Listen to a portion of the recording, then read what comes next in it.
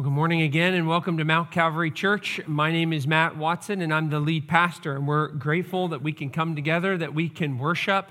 We want to welcome you. If you're new to Mount Calvary, there's a connection card in the seat in front of you. It's a really good way for us to get to know you, to get you connected to our ministries. If you have a question about anything, you can fill that out, drop that in the welcome desk, put it in the offering box. But our heart is we want to help you. We want to care for you. We want to help you take a step as you follow Jesus.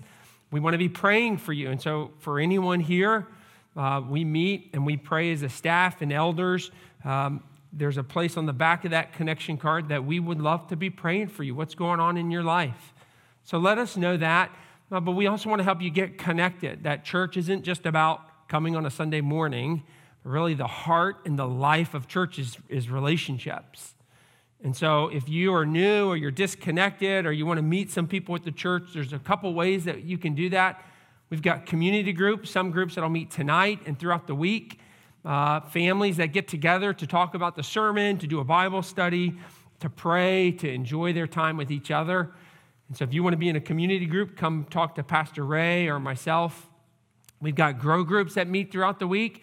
These are groups of 3 men or 3 women that meet to confess sin, to study God's word, to pray for each other, to memorize God's word. And so we've got these groups that meet all throughout the week, early morning, late at night, during the day. And so, again, our heart is we want to get you connected, and we want to help you grow as a disciple. And so you could reach out to any of our staff, Elizabeth, or any of our pastors, and we'd love to help get you connected. So here's where we are this morning. We're in our discipleship journey. We've been on this journey. It's a long journey, it feels like. 9 weeks now. We're kind of coming to the end of this. And so I was kind of reflecting on where we've been and kind of where we're going. And this has been so good for me personally. I think it's been good for our staff and our elders to really think about who are we as a church and what are we going to do? You know, the words that Jesus says over and over through his ministry that kind of propelled us into this series are the words when Jesus says over and over, follow me. Follow me. He interacts with the poor and the rich, the sick and the needy, women and men, religious and irreligious. And what does he say all through his ministry over and over again? He calls people and he says, wherever you are, follow me. And that our heart in this series has been like, how do we follow Jesus in this way? Because that's the call for you, for your life, that God made you right now, wherever you are, to follow him, to be in step with him. And so for us as a church to think, how do we help people follow him? Because when we follow Jesus, we are living the life that he made us to live. The one description in John 8 tells us of the benefit of following Jesus, that he is the light of the world, that whoever follows me will not walk in darkness, but will have the light of life. How can we together as his church follow him and experience the benefits of living in the light of life? And so that's been kind of our prayer. That's been our question. And so as we kind of looked at, again, what does it mean to follow Jesus? We saw that this was pretty different in this culture. That when Jesus said to people, follow me, people understood this as a discipleship relationship. That there was a master teacher and there was a student. And this was very normal for the Jewish boy or for the Jewish girl. And they would say, I will give up my life, 10 years sometimes, to follow this discipler around, to learn, to become like them so that I could be sent out to be my own discipler for this person. And so for us, it's been, well, if it's a pretty different culture, right? Following someone today looks very different than it did for the Jewish boy or for the Jewish girl or the man or the woman. And so the question has been, how might we today take the picture of following Jesus in this Jewish culture, and how might we translate it to our lives today? And so as we've done that, I'll put up the 3 steps that are in your bulletin. we've kind of landed on, we want to help you become a disciple, that to follow Jesus the way that he wants you to be, it has a starting point. That it's not your default to just be following Jesus with your life, but your default is actually, it's the opposite, that you aren't following him and you're living life the way that you want to live your life. But there comes a time where you are broken over your sin and repentance, and you say, I place my faith in the man Jesus and what he's done for me. And it's a definitive starting point to the journey. And as a church, we want to help people know for sure that they've done that. Because until you know for sure that you have started, that you have become, then there's no use talking about anything else. And so we want to be a church that helps people take that step in faith and repentance, and then publicly saying, I'll be baptized. I will proclaim this. And then after that, as Jesus does this, he calls people to follow him, to believe in him. And then what does he do? He takes them to the hillside. And he says, I want to teach you. I want to show you, what does it mean to follow me? And a really good example of this is the Sermon on the Mount. This beautiful hillside overlooking the Sea of Galilee. They're surrounding Jesus, and Jesus is teaching them how to love and how to pray, how to serve and how to give and how to think, how to act and how to be as a disciple, as a follower of Jesus. And so as we've thought about, okay, how might we grow as a disciple? We've listed these habits that we think these are things that people who follow Jesus as a disciple, these are things that they do. And so we want to put our resources and our time and our energy helping each of us take a step in our habits and in our disciplines as we seek to not just know him, but to become like him and to grow with him. But listen, this is not the end of the series. Like the series doesn't end with the Sermon on the Mount where we're sitting with Jesus or we're sitting here in church and we're learning and we're intaking and we're soaking it in and then we go home and then we do our habits. We study our Bible and we pray and we give and we serve and we're part of the community. Like that's not the series. The series doesn't end with you doing your habits, because that's not the picture that Jesus gives with being a disciple. Because here's the reality is, if the discipleship journey was just those first two, you become and then you grow, none of us would be sitting in this room today.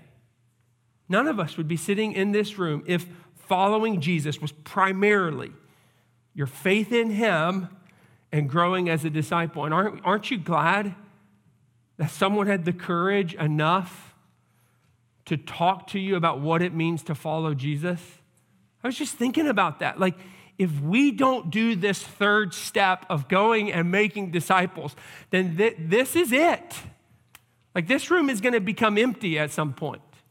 And I was just thinking of the people that were in my life that took this third step that had impact on my life. The pastor that took me, a pretty messed up kid, and shared with me the truth for the first time, showed me my sin, called me out on my sin, shared the gospel with me, grabbed me and hugged me through my tears and said, this is the gospel. This is what it means to follow Jesus. His name is Everett Kyer.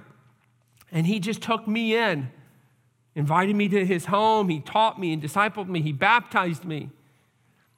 And he gave his life for me. He spent time with me, poured his time into me so that I would grow as a disciple. He eventually married Ashley and I. We still talk even today. It's been 20-some years. And Everett is still encouraging me. And it's because of his obedience to not just grow and to take in, but to go and to make disciples that I'm here. And I think what we see in the New Testament is this, that if we're going to follow Jesus, then we have to be going and making disciples. Like, if you aren't going and making disciples, you have to ask yourself, am I following Jesus? Because following Jesus is not just about doing good Christian things, but following Jesus is, I will go and I will make disciples. And so this morning, what we want to do is we want to look at Luke 9 and Luke 10. How do we go and make disciples as his messengers? Next week with Pastor Jonathan, we're going to look at Luke 10, continue in Luke 10. How do we go and make disciples as neighbors? So the first part of Luke 9 and 10 this morning, how do we go and make disciples as messengers? Next week with Jonathan, how do we go and make disciples as neighbors? Let's pray and then we'll get into the word. Father, we're thankful. Each of us are thankful that there was someone that came into our lives and shared the gospel with us. That following you for that person was not just habits, that it was more than just that it was sharing your truth with others. And so, Father, we're thankful for that person. I'm thankful for Everett and for his ministry in my life.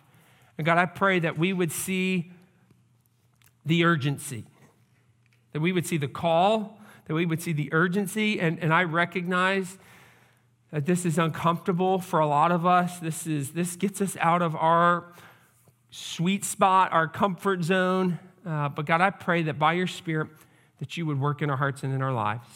We want to be your disciple, whatever that is. And so God, I pray that by your Spirit, you would convict us, you would encourage us, you would teach us, you would burden us that we might be the disciple that you created us to be. We need your help.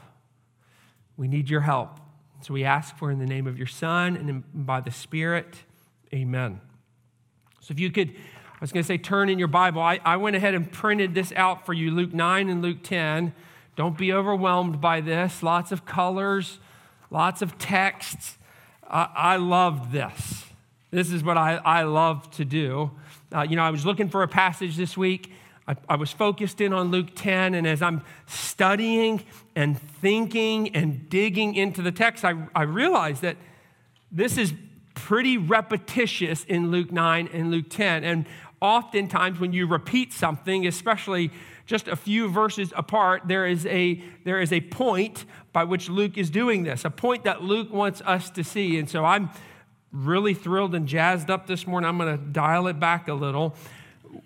We're going to read Luke. We're going to read all of it. So, and then we're going to look at the comparison, and we're going to learn what is Luke screaming at us. He's not screaming, but like he is making a point that he wants us to see because he repeats it over and over and over again. And so we want to see that point, and then we want to say, let's go and live this point. So I'll start in Luke 9. And he called the 12 together, and he gave them power and authority over all demons to cure diseases. And he sent them out to proclaim the kingdom of God and to heal. And he said to them, take nothing for your journey, no staff, nor bag, nor bread, nor money, and do not have 2 tunics. And whatever house you enter, stay there, and from there depart. And wherever they do not receive you, when you leave that town, shake off the dust from your feet as a testimony against them. And they departed and went through the villages, preaching the gospel, healing everywhere. Verse 51, and when the days drew near for him to be taken up, he set his face to go to Jerusalem. And he sent messengers ahead of him who went and entered a village of the Samaritans to make preparations for him. But the people did not receive him because his face was set towards Jerusalem. And when his disciples, James and John, saw it, they said, Lord, do you want us to tell fire to come down from heaven and to consume them? But he turned and he rebuked them, and they went on to another village. Verse 1, after this, the Lord appointed 72 others and sent them on ahead of him, 2 by 2, into every town and place where he himself was about to go. And he said to them, the harvest is plentiful, but the laborers are few. Therefore, pray earnestly to the Lord of the harvest to send out laborers into the harvest. Go your way. Behold, I am sending you out as lambs in the midst of wolves. Carry no money bag, no knapsack, no sandals. Greet no one on the road. Whatever house you enter, first say, peace be to this house. And if a son of peace is there, your peace will rest upon him. But if not, it will return to you. And remain in the same house, eating and drinking whatever they provide.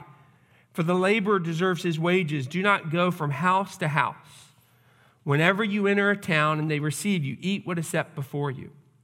Heal the sick in it and say to them, the kingdom of God has come near to you. But whenever you enter a town and they do not receive you, go into its streets and say, even the dust of your town that clings to our feet, we wipe off against you.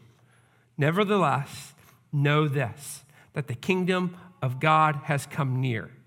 I tell you, it will be more bearable on that day for Sodom than for that town.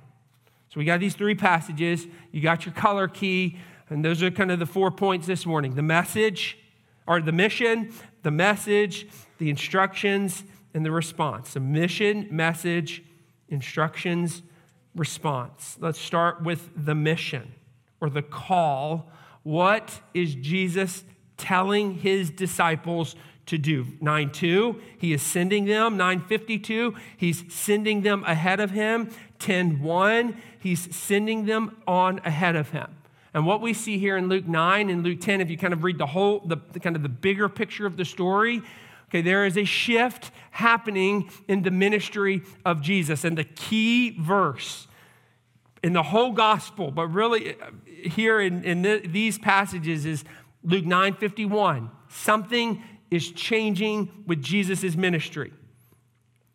When the day drew near, verse 51, for him to be taken up, he set his face to go to Jerusalem. Like, this is the hinge.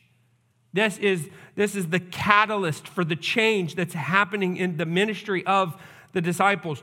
Jesus is going to Jerusalem. Like, this is the high point. Jesus is going to Jerusalem. He hasn't been faced with Jerusalem. It hasn't been time, but now it is time. And the disciples, just to be clear, they have no idea what it means for Jesus to go to Jerusalem. Or they have an idea, it's just the wrong idea. Like, they expect Jesus to go to Jerusalem. They're expecting greatness. We talked about that last week. The arguing, we're going to be great. Jesus is going to Jerusalem. They have the same argument here in Luke 9. Jesus is going to Jerusalem. He is going to retake the throne. He is going to be worshiped, and we are going to be wealthy and rich and have power. And so they're arguing about greatness, and they're fighting that Jesus would be received as this physical, natural king. And that's why in Luke 9, they're ready to call down fire to the town that won't make preparations for him. Like, this is the king that we're talking about. And if you won't receive him, then you will be punished. And so the disciples have this really warped view of what does it mean that Jesus to be king. But this is not what Jesus is thinking. And we know when Jesus sets his face to Jerusalem, what is he setting his face towards? He's setting his face towards the cross, to a different type of kingdom. But what we see here is we see a shift in what Jesus is doing with the disciples. I've said it to start my sermon, the words, follow me. Remember those words? 13 times, follow me, follow me. He's calling people, follow me, follow me. But here in Luke 9 and Luke 10, the instruction or the mission isn't follow me. We're going to go into Samaria. Follow me. What is the instruction? You are being sent in front of me. We see a very significant change in the call of the disciples here in Luke 9 and Luke 10. Not follow me, but instead, I am sending you ahead of me.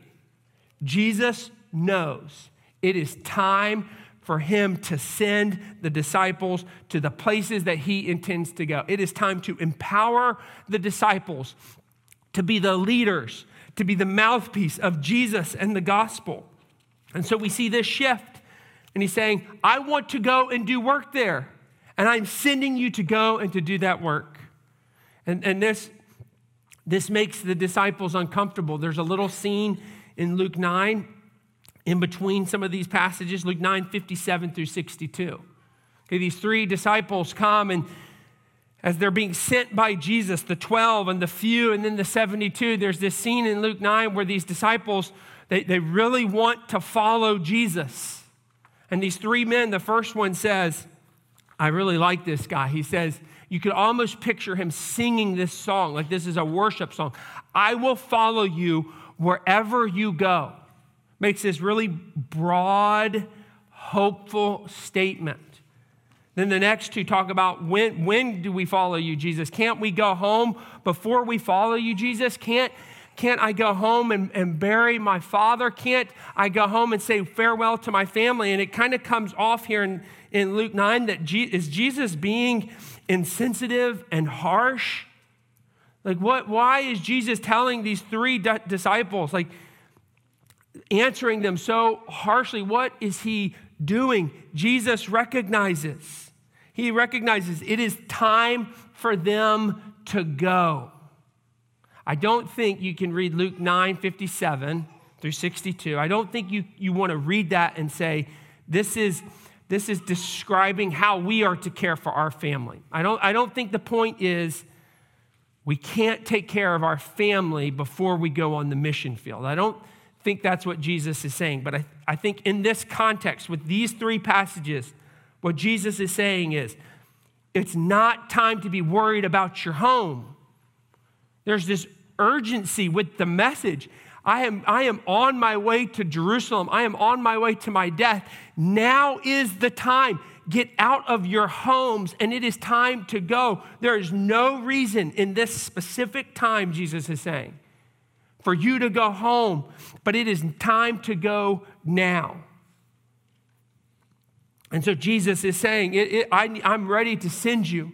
It's time for you to go on ahead of me. I need you to do the work that I've been doing. And then you continue. You can see in the orange, what's the message? Like, how is Jesus teaching them to go and to make disciples? He says in the orange, verse 2, proclaim the kingdom of God and heal. In the middle passage, go into the village of the Samaritans, make preparations for him. And then in Luke 10, heal the sick and say to them, the kingdom of God has come near to you. Nevertheless, no, the kingdom of God has come near. And so you can kind of see some similarities. They're healing people and they're proclaiming the kingdom of God. They're healing people. Okay? You can't just skip over that. Right? We've been seeking to imitate the disciples.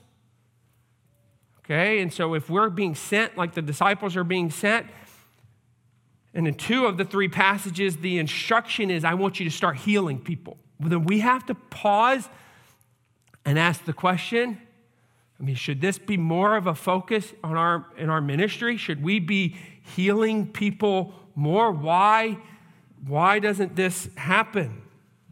That's a big topic to talk about. Okay, so let me just say just a few quick things, because I think we need to know the message, right? If we're going to go, what is the message? Does God still heal people today? Absolutely, he does. Absolutely, God still heals people today. What's changed? God can and does still heal people today. You read through the rest of the gospel, then you get to Acts, and just mark down every time you see something about healing in the book of Acts in the first church. Acts 3, John and Peter, Philip and Paul. There's a scene in Acts 3 where they're walking into the synagogue, John is, and there's a man that's lame, can't walk, and John says, get up and come to church with me. Like, get up. And he's healed, and everyone's watching. And it says that people are wondering what's happening, and they preach the gospel because this man being healed allows them to proclaim the power of God in salvation through the healing of this man. And many people see this man who's healed, and they say, we will believe in that gospel. And you see it over and over. Acts 12 and 18, healing, where it paves the way for people to come into the kingdom of God. And so, well, what about us today? Well, God still can heal, and he still does heal.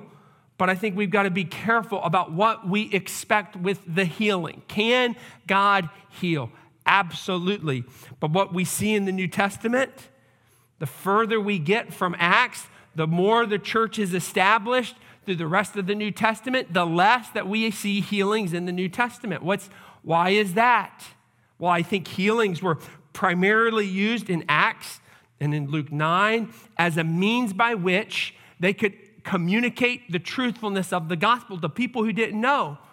And so to verify their message with people who were unaware, the healing would speak to the truthfulness of the word. And so as the gospel had been preached and as the church had been established and founded, you go further and further in the New Testament, in Corinthians and the epistles, there's less instances of healing because the church has been established. So Paul talking to Timothy in the pastoral epistle, Timothy's telling him about his stomach ailments, and what does Paul tell him?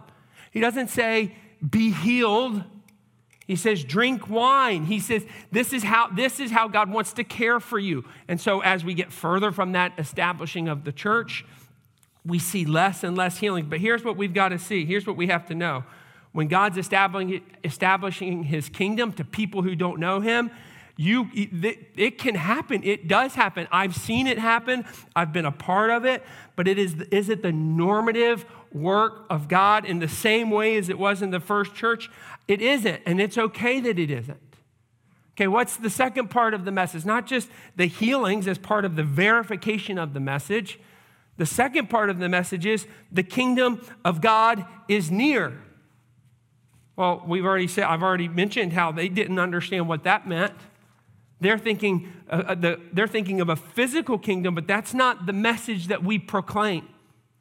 What does Jesus say in John as he's talking about the kingdom? Let me read it for you. John 18:33 with Pilate. Pilate says to him, he says, I don't have the verse on the screens. John 18:33. Pilate says, are you the king of the Jews, Jesus? And listen to Jesus' response. My kingdom is not of this world. If my kingdom were of this world, my servants would have been fighting for me, that I might not be delivered over to the Jews. But my kingdom is not of this world. So Jesus is saying, I am a king. I'm not a political king, and I'm not a military king, but I am king. I'm a spiritual king. And I want to sit on the throne of your life. I want you to bow down and worship me with your heart and with your life and not to be enslaved by anything else. And so Jesus' kingdom that he is bringing, it is not physical, but it is spiritual. And what's the message? That we all worship and bow down to all sorts of kings in our little lives. And that they will lead us not to the light of life that we just read about in John. It's not going to lead you to the light of life. But that when we worship and serve under these false kings, it will end in our destruction. And so the message we are to preach is that Jesus is the true king. We are to preach the gospel. If you go back on your sheet, verse 6 of Luke 9, they preached the gospel, the good news that God came to fix the problem that they've made. The acronym that I use as I think about the content of what does it mean to make someone a disciple is the acronym. I'll put it on the screen for just a minute. God, our sins paying everyone life. That God created us to be with him and our sins separate us from God. The sins cannot be removed by good deeds. Paying the price for sin, Jesus died and rose again. Everyone who trusts in him alone has eternal life. Life with Jesus starts now and lasts forever. What's the content of what we proclaim as we go town to town? Jesus is the king that you need to worship, and he comes to free you from whatever it is that enslaves you. And you need to turn to him in faith. Well, what about the instructions? And we're going to have to move here. Jesus gives lots of instructions in these passages. So look at the first and the third passages. He gives them all kinds of things. Don't carry a bag and wear your sandals and don't greet anyone and how long to stay and don't bring bread or money. Don't bring 2 tunics. And what you see, these are very culturally specific instructions for Jesus to the disciples. Okay, I don't think these are instructions for us as we go to make disciples. Right? That makes sense, right? You can pack a bag if you're going on a trip. You don't have to wear sandals. You can bring a lunch. These aren't instructions for us. These are very specific instructions for this for this specific time in this specific culture. And what is Jesus giving them with all these instructions? He's giving them what he believes is the most effective way. This is an urgent message. He's saying, let me show you, let me help you know how to do this with these specific instructions. And so I don't think these instructions apply to us, but here's the question for us and for you and for me and for us as a church. I think these don't apply to us necessarily, but the question we should be asking is, well, what's our instruction? Like, what's our strategy? Jesus had a strategy. Like, he had a plan. You go here by two. You go here. If this person says this, you go to this town. This is what you carry. This is what you do. This is what you think about. Like, Jesus very clearly sends them with a plan. And the question for us is, well, what's our strategy as a church? Like, how are we instructing one another on going and presenting the message and sharing the message? I mean, there's all kinds of methods when you talk about sharing the gospel. Okay, and I won't go through all of these. I'll put them up on the screen. There's the proclamational method where you're standing up in front of a lot of people like Peter and Paul do in Acts. A bunch of people, and you share the gospel to a large group of people. That happens in churches. That happens in rallies. You've got the confrontational method. I don't like the name confrontational. That really is encouraging us to go and do that. This is when you don't know someone and you talk to them about Christ. So like you meet someone at the grocery store and you don't know who they are. Or someone, a stranger on the street, or someone on an airplane. I mean, Jesus does this all the time. He does this all the time with the woman at the well, with different people, Zacchaeus and Nicodemus, the rich young ruler. There's an unnamed woman in Luke 7 that Jesus, as he interacts with people and he meets people and people cross his paths, he talks to them about the truth of believing in the truth of the gospel. And then there's relational methods, which we'll talk more about next week with loving our neighbor. But this is the strategy of, I love this person, and I'm going to get to know them, and we're going to share life with one another, and I'm going to serve that person. And when the time is right, and I've earned the right, I'm going to share the message of the gospel because it's their biggest need. And so sharing the gospel is paved by the relationship you share with someone. And so a lot of people have thoughts about these methods or these instructions on how we might share the gospel, but some prefer one strategy over another. And I would just say there's no dichotomy between these. As we think about being a disciple, AKA going and making disciples, I think we need to be ready and wise enough and bold enough to share the gospel in whatever way the situation is fit. In whatever way. To just do relational evangelism is not going to help the stranger you meet on the street. And so what I'm saying is, as we think about our strategy, we need to be ready to share that Jesus is the King. And do it in whatever means necessary that some might believe. And I've just been thinking about this lately. This is, I don't want to say the weakness. This is where, I could say that. This is where we need to grow. This is where we need to grow. This is so important to following Jesus. Following Jesus is not just coming to church and reading your Bible. That over and over again, Jesus is sending people. And as I've just been reflecting on this, what would it look like as a church? What would it look like if we became laser focused, all in on making disciples? As a church, I'm talking to the elders about this. How might we do more to make disciples? Because here's what you have to remember. Okay, if you could go back to the 3 steps at the beginning. We're not just talking about evangelism, right? Evangelism helps you with the first step, right? Become a disciple. Like sharing the gospel helps someone understand who they are and who Jesus is, and they put their faith, but that's not what making disciples is. Jesus doesn't tell them to go and just proclaim the gospel. What does he say? Make disciples. And so how can we as a church not just be evangelistic, but then also come alongside of people so that we can help them grow as disciples? We are making disciples. This is what a disciple is: become, grow, and go and make. And so how can we as a church do a better job of sharing the gospel, and then when people come to Jesus, teaching them, showing them how they might grow as one? And so how do we help someone? So let's say you lead someone to Christ this week. You go to work, and this guy you've been praying for, and you lead them to Christ. How will you help this person become a disciple, not just a convert? Well, hopefully you bring them to church, you teach them some of the habits, and you start to show them how they might grow with Jesus. And so it's my prayer, this is my prayer for us as a church. How can we do this? How can we help not just be evangelistic, but be disciple making? Do we need to plant churches? If church is the key for us as growing as a disciple, through the habits and through the community and service, and should we plant more churches?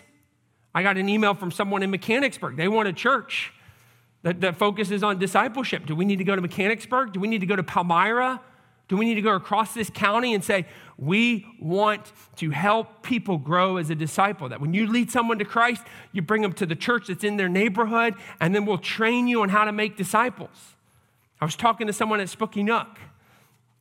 Elders, just relax. I haven't made any big decisions here, but Spooky Nook, say, hey, what if we did a service at Spooky Nook on the weekends they had tournaments? How cool would that be? Hundreds and hundreds of people. Like, we take church to them. We do church at the Nook. We share the gospel, and we start to disciple. And then as they go home, we've got to help them find a church so that they can not just be a disciple, but they can then grow as a disciple in the community of the local church. And again, I get all kinds of ideas, but it's how might we focus not just on habits, but on going and making disciples, not converts, but disciples who are converted, who are then being walked through what it looks like to follow Jesus. And so I just invite you to pray with us. Pray with us. How might we as a church do a better job of evangelism and training and teaching so that we might be following Jesus when he says, go and make disciples? My encouragement to you is that evangelism happens best through the individual, hands down. So for you this week to be thinking, how might God use me and the people that he's put in my path to share the good news of Jesus the King? And then when the Spirit opens your eyes to see that person, may you have the boldness and the courage and the gentleness and the compassion to share the gospel. Let's pray. Father, this is so important. I recognize that, Father, that you are sending us in front of you still today. And we don't just follow you through habits, but that we follow you by being sent to places that you intend to go, places that you intend to do work at. And so, God, I pray that we'd be faithful to follow you, to go where you're sending us. And as we think about the people in our lives, God, I pray that you would bring to my mind and to our minds and to our hearts the people that we cross paths with, that we might be messengers of the hope that we have in you, of the hope that we have in you as our King, the rightful King. And so, God, I pray that you would help us, give us courage and give us boldness, give us wisdom and gentleness and patience. But God, I pray against excuses and that we would just be willing to share what you've done in our lives, share the message that we've heard from you. And so, God, as a church, as we think, how might we do a better job of not just evangelism, but of training and teaching?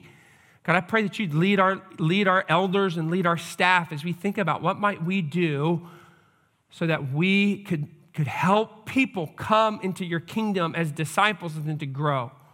If that's planting churches, if that's going to the Nook, if that's sending more missionaries, if that's doing more events here in our community, whatever it is, God, we want to be a church obedient to the Great Commission. And so, God, I pray that you would lead us and teach us and convict us.